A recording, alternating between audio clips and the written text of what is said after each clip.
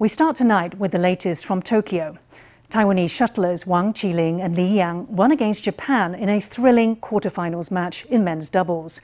The Taiwanese duo overcame the hosts 21-16, 21-19 to become the first in Taiwan history to reach the Olympic semi-final. In table tennis, it was a big day for team sensation Lin Enru, who played against China's Fan Zhendong in the men's singles semi-final. The 19-year-old Taiwanese is seeded fifth, and he put up a strong showing against the world number one, losing by a score of 3-4. Lin is scheduled to compete for bronze on Friday at 7 p.m. Staying on the Olympics, 3 track and field athletes set off for Tokyo on Thursday to compete in events that start early next week. This year, Taiwan wants to break its 53-year Olympic medal drought in track and field. Its biggest hopes are pinned on javelin thrower Zhang Zhaocun, aka the Golden Arm. Zhang has held the Asia record for this event since 2017. The day before he left for the Olympics, Zhang said he wanted the world to know that his arm was made in Taiwan. Javelin throwers Zheng Zhaocun and Huang Shifeng, along with sprinter Chen Kuiru, were among the latest track and field athletes to depart for Tokyo on Thursday. Ye Zhenyan, the head of Taiwan's Athletics Association, was at the airport to send them off. He presented them with a red envelope. Spotting the Olympians waiting at the gate, one ground crew went up to Zheng and asked for a commemorative photo. Zheng is seen as Taiwan's best hope for ending its 53-year medal drought in track and field. Zheng Zhaocun is among the world's top 5. He also reached number 1 last year, so this year he has a very good chance of winning a medal. Let us all wait with bated breath. Let us all cheer for him. 全国纪录保持人郑兆春。哇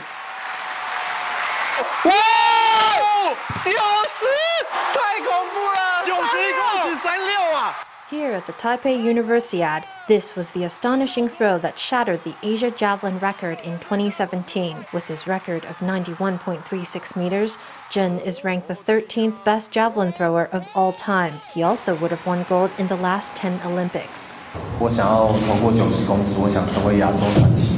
The last time Taiwan medaled in track and field was 1968 in Mexico City, when Ji Zhen won bronze in the women's 80-meter hurdles. 53 years later, Taiwan's biggest hopes are pinned on Zhen's right arm.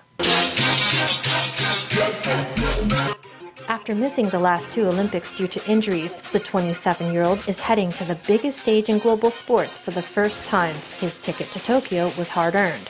On the day before his departure, he gave a social media shout-out to his loved ones. His post read, "I'm bringing with me the blessings of my wife, my baby, my family, my friends, and all of you. Thank you for standing behind me like a rock. Let's all head to the Olympics together. I will let the world know that my arm is made in Taiwan."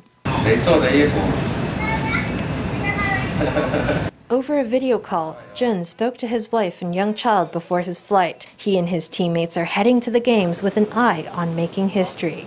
We turn now to COVID-19. Taiwan announced 16 local COVID cases, 2 imported cases, and 0 deaths on Thursday. Also on Thursday, some local governments said they have not received enough vaccines from the Central Epidemic Command Center.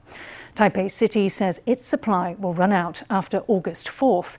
New Taipei, Miaoli and Yunlin say that due to a shortage, they will be suspending vaccination clinics for 4 or 5 days starting this weekend.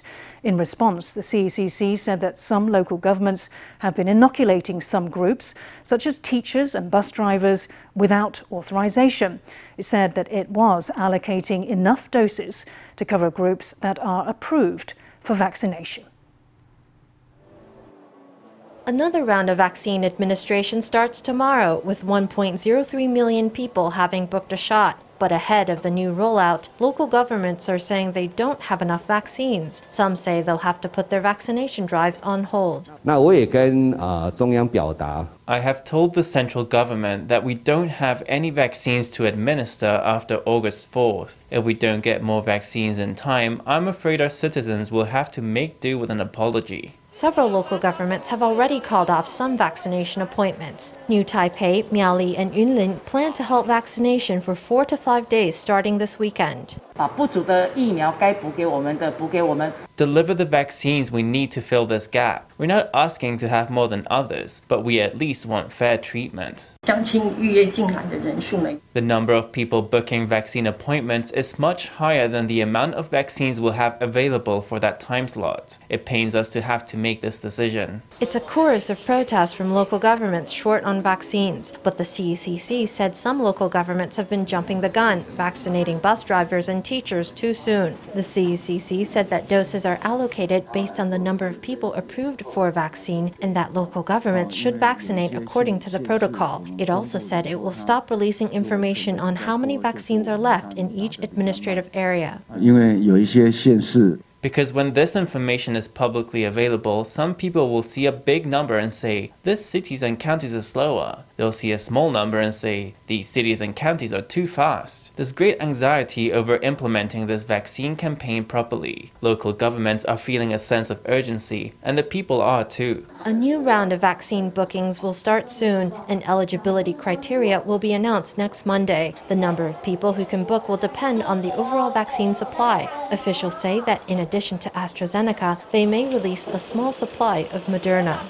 People in Taiwan without national health insurance cards can now sign up for COVID vaccines. This policy applies to 3 groups of people: foreign nationals residing legally in Taiwan, Hong Kong and Macau passport holders, and ROC nationals without household registration in Taiwan. Health Minister Chen Shizhong announced the details on Thursday. 要是在合法在居留在台湾的人都可以来做意愿登记。 People residing in Taiwan legally can register on the vaccine platform. One group is foreign nationals who'll be able to register with a uniform ID number and passport number on their ARC or visitor visas. The second group is PRC nationals and people from Hong Kong and Macau. They'll be able to use their uniform ID number with their exit and entry permit. The third group is Taiwan nationals without household registration in Taiwan. They can use the uniform ID and the number on their exit and entry permit, or the uniform ID number with the number on their entry permit. All these groups will be able to register in the vaccination system just like Taiwan nationals. We will look at our vaccine stocks and at our overall vaccination plan. We'll need to see whether the target groups want vaccines, because when it comes to these groups, it's hard to know whether they've been vaccinated abroad. So we'll open up registration and see how much demand there is. Prior to this point, people without NHI cards had been left out of the vaccination program. Another group that's had problems signing up for a vaccine is older adults, who have reported issues using the online appointment system.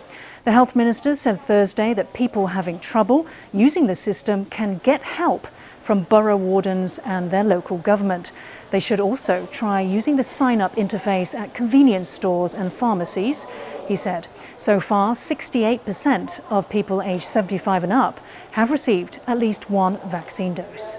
In May, an outbreak of COVID among staff and patients at Far Eastern Memorial Hospital made headlines across Taiwan. Among the 9 cases in the cluster was a nurse who gave FTV an exclusive interview. She looks back on her experience with the virus and shares how it changed the way she works with patients. She says she hopes that COVID diagnoses won't become barriers between friends and neighbours. The head nurse informed me that I had tested positive. I felt a whole mix of emotions. I can't say it was fear exactly. I just felt blank. Since the hospital emerged from its outbreak of COVID, this is the first time an infected nurse has spoken to the public on a live stream, flanked by her colleagues. I treated the isolation period as a time to give myself a good break and to rebalance myself physically and emotionally before going back to work. Once she was out of isolation, she was straight back on the front line. At times, Far Eastern Memorial Hospital has treated up to 9% of all Taiwan's COVID patients and up to 11% of the country's COVID intensive care patients. Clusters of COVID cases also broke out at Taoyuan General Hospital and the Taoyuan Armed Forces General Hospital, but no medical workers have yet lost their lives to COVID. It felt like a pretty serious cold with coughing and other symptoms. I didn't get to the point of struggling for breath, and my blood oxygen levels were normal. There are lots of things that we can't avoid and can't foresee, and if we run into them, we just have to face them. This nurse was confirmed COVID positive on May 18th and was out of the hospital by June. She's now been back at work over a month. She thanked family and colleagues for their support and encouraged other people who have had COVID not to feel ashamed of their status. I do feel a bit worried about being stigmatized because sometimes I feel afraid that friends or neighbors are fearful when they see us. I think gradually over time it will get better. There are many patients actually whose spirits get very low in isolation, I can see. So sometimes I slow down and chat a while with them about my own experience getting COVID, and we share our feelings. I ask them not to worry too much and tell them I came out of it fit and healthy. Nobody would choose to catch COVID, but this nurse willingly put herself at risk. Thankfully, her case was mild. Now she's continuing to serve others suffering the same illness and sharing her story to demystify the experience. Legislative Speaker Yo Shi-kun met with Japan and U.S. congressmen on Thursday at a virtual forum on regional strategy hosted by a Japanese parliamentary group. During the event, Speaker Yo urged the world's democratic nations to create a viable deterrent to Chinese aggression by threatening to formally recognize Taiwan if China's PLA attacks. The USS Benfold destroyer carried out a routine transit of the Taiwan Strait on Wednesday. It was the 7th such passage by a U.S. warship since the start of the Biden administration, a sign of Washington's commitment to regional stability. That same day, the U.S. Senate Committee on Foreign Relations introduced a bill calling on the Secretary of State to help Taiwan regain observer status in the World Health Assembly. On Thursday, in another move toward multilateral cooperation, Japan, Taiwan, and the U.S. discussed regional strategy in an online forum hosted by a Japanese parliamentarian association. Among the participants was former Japanese Prime Minister Abe. They have increased 42 times of their military expense. So South China Sea and East China Sea, we are seeing this change of the current situation. So we are very worried about that. So what's happened in Hong Kong should never happen in Taiwan. Many in Japan and Taiwan recognized early the malign intentions and the growing threats posed by the Chinese Communist Party. The rest of the world now understands that Beijing aims not merely to achieve preeminence within the established regional order, but to fundamentally revise it, placing the People's Republic of China at the center and serving Beijing's authoritarian and hegemonic ambitions. U.S. and Japan representatives said they're on guard against Chinese expansionism. Legislative Speaker Yo, who represented Taiwan at the forum, asked the two countries to clearly identify what they'll do if China attacks Taiwan. Ever since ancient times, China has seen itself as the celestial empire or center of the world. We asked that the U.S. and Japan invite all democratic nations in the Indo-Pacific region to warn the CCP that if any significant incident occurs in the Taiwan Strait, they will immediately formally recognize Taiwan and thus deter the CCP from unilaterally changing the status quo through military action. In the face of an increasingly assertive China, Taiwan, the US, and Japan are only growing closer. Oil refiner Formosa Plastics Corporation gave an upbeat forecast at its annual shareholder meeting on Thursday. Chairman Jason Lin said that earnings per share set a company record of 6.7 NT in the first half of 2021. He said fourth quarter profit is on track to be even higher, with EPS to surpass 10 NT for the full year.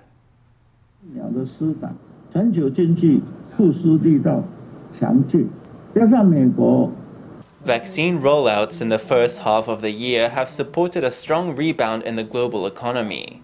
In addition, the closure of petrochemical plants in Texas due to a snowstorm and shipping shortages led to imbalances to regional supply and demand in the global petrochemical industry. As a result, prices have risen sharply. There remain many uncertainties for the global market in the second half of the year. They include the emergence of new coronavirus variants, progress in US-China trade negotiations, concerns over inflation, and questions over which countries will reduce quantitative easing and to what extent.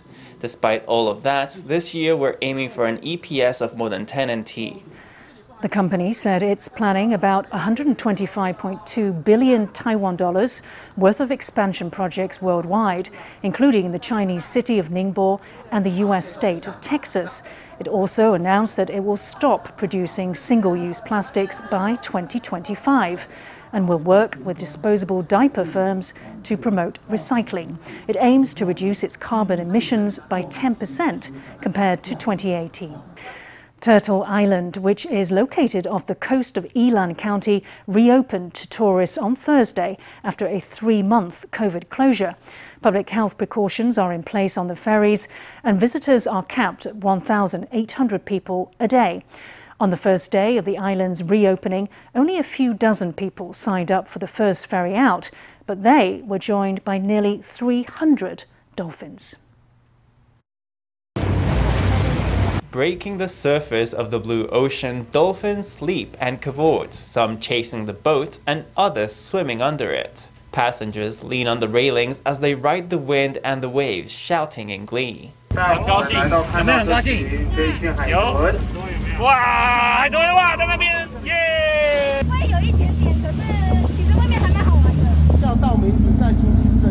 Tourists on the dock hold out their hands for a spray of disinfectant, a requisite before they board. 3 months after its closure due to COVID, Turtle Island has reopened once more, with capacity for 1,800 people a day. Crowd controls are in place, with no more than 450 people allowed on the island in any single time period. Face masks and social distancing are mandatory throughout the trip. On Thursday, the first day of the reopening, only 100 people signed up for the maiden ferry. But nearly 300 dolphins appeared along the way, giving the passengers a delightful surprise. I'm very happy. We saw a lot of dolphins. We got to see that. We got lucky. Was the landscape affected by the typhoon? There was a lot of driftwood and garbage on the beach. Typhoon Impha didn't make a direct hit, but we did get some storm damage. There was trash and driftwood. We've cleaned a lot of it up already. We want tourists to be very happy here and to enjoy our clean environment. In the wake of Typhoon Impha, parts of Turtle Island's coast are still strewn with detritus. The administrator of the National Scenic Area says that cleanup is underway to give tourists a pleasant stay on Turtle Island. The price of pork is at an all-time high. Butchers and consumers alike are struggling to deal with the soaring costs. The previous record price for live pig was just over 85 NT a kilogram. Now some pigs are selling for 89 per kilogram. Butchers have resorted to giving away free offal cuts along with the prime cuts of pork. Free offal with your pork. Do you want pig liver or intestines? Butchers are taking a leaf out of grocers' books. At the veg stall, you get free onions with your greens, and now your pork comes with freebies too. Pork was rather expensive last week. Greens too, so I won't buy any today. Sometimes I buy chicken as well as pork, but I won't buy as much. No, not much. Since the Dragon Boat Festival, pork prices have been eye-watering and consumers have noticed. The price of live pigs has gone up to between 86 and 89 NT per kilogram, much more than the previous all-time record of 85.3 NT.